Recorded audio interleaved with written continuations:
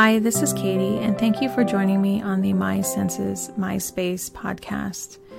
And today I came across a word that I just wanted to explore a little bit with you. And it was the word float. And something about that brought ease to my mind. There was something about that let me feel more safe and more disconnected from my responsibilities.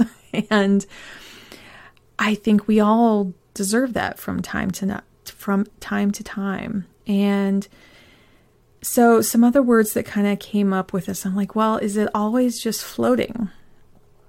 And I thought of the word gliding or being ungrounded. A lot of times we want to feel grounded in the moment, but I think we also need to feel the opposite of feeling a little ungrounded and spacey and kind of daydreaming, to have a break from life, to have a different perspective for a little while, to go inward and to not feel in the moment where you're feeling every sensation in your body, but just kind of thinking forward, being intellectual, kind of thinking about what could happen in your life, whether they're goals or they're not, just thinking about possibilities, allowing our brain to kind of relax and not think about the very next thing that you have to do, to not think about the to-do list that you have,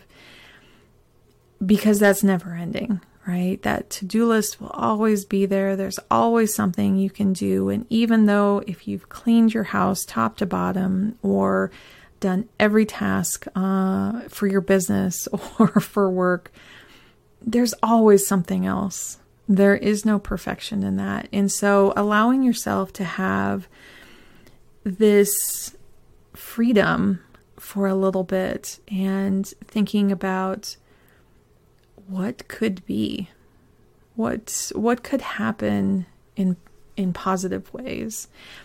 I kind of also thought about, like, this could feel like what it is to be at the very top of the roller coaster. So you aren't pushing to be on the top, and you aren't like falling and going down the other side. There's this little bit of like floating off of your seat.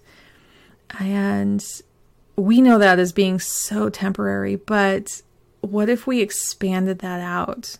That little bit of joy that our brain gets from that moment,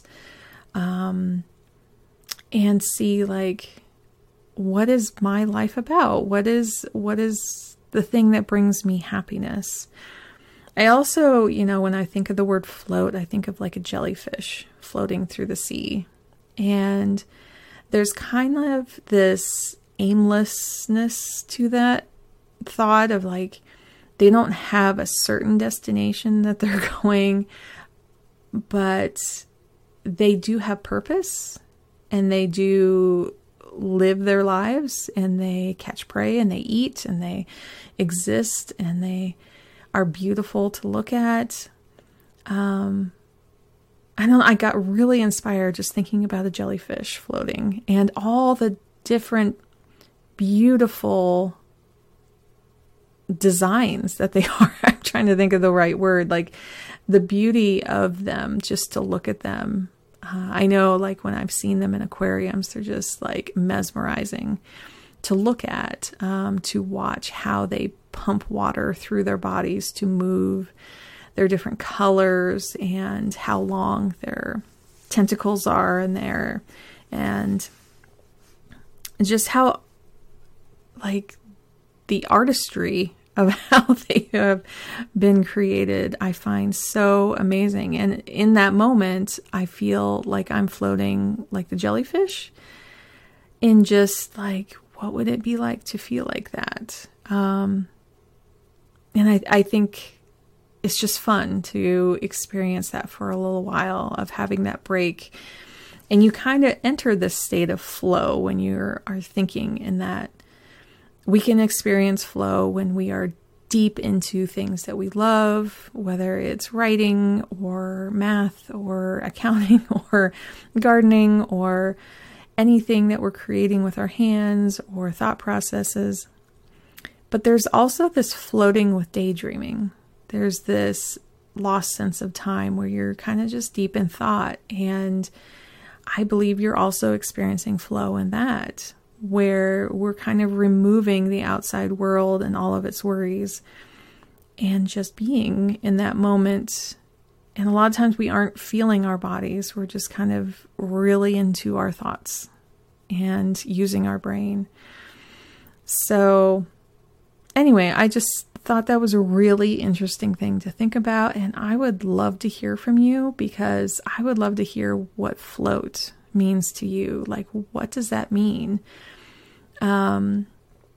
So feel free to DM me on any social media that you're connected with me, or email me at listen@mysensesmyspace.com. And I would love to hear from you. What does float mean to you? And is it positive or negative? Or is it scary? Is it something you've never thought about? I would love to hear all of that. So until next time, thank you for joining me on the My Senses, My Space podcast.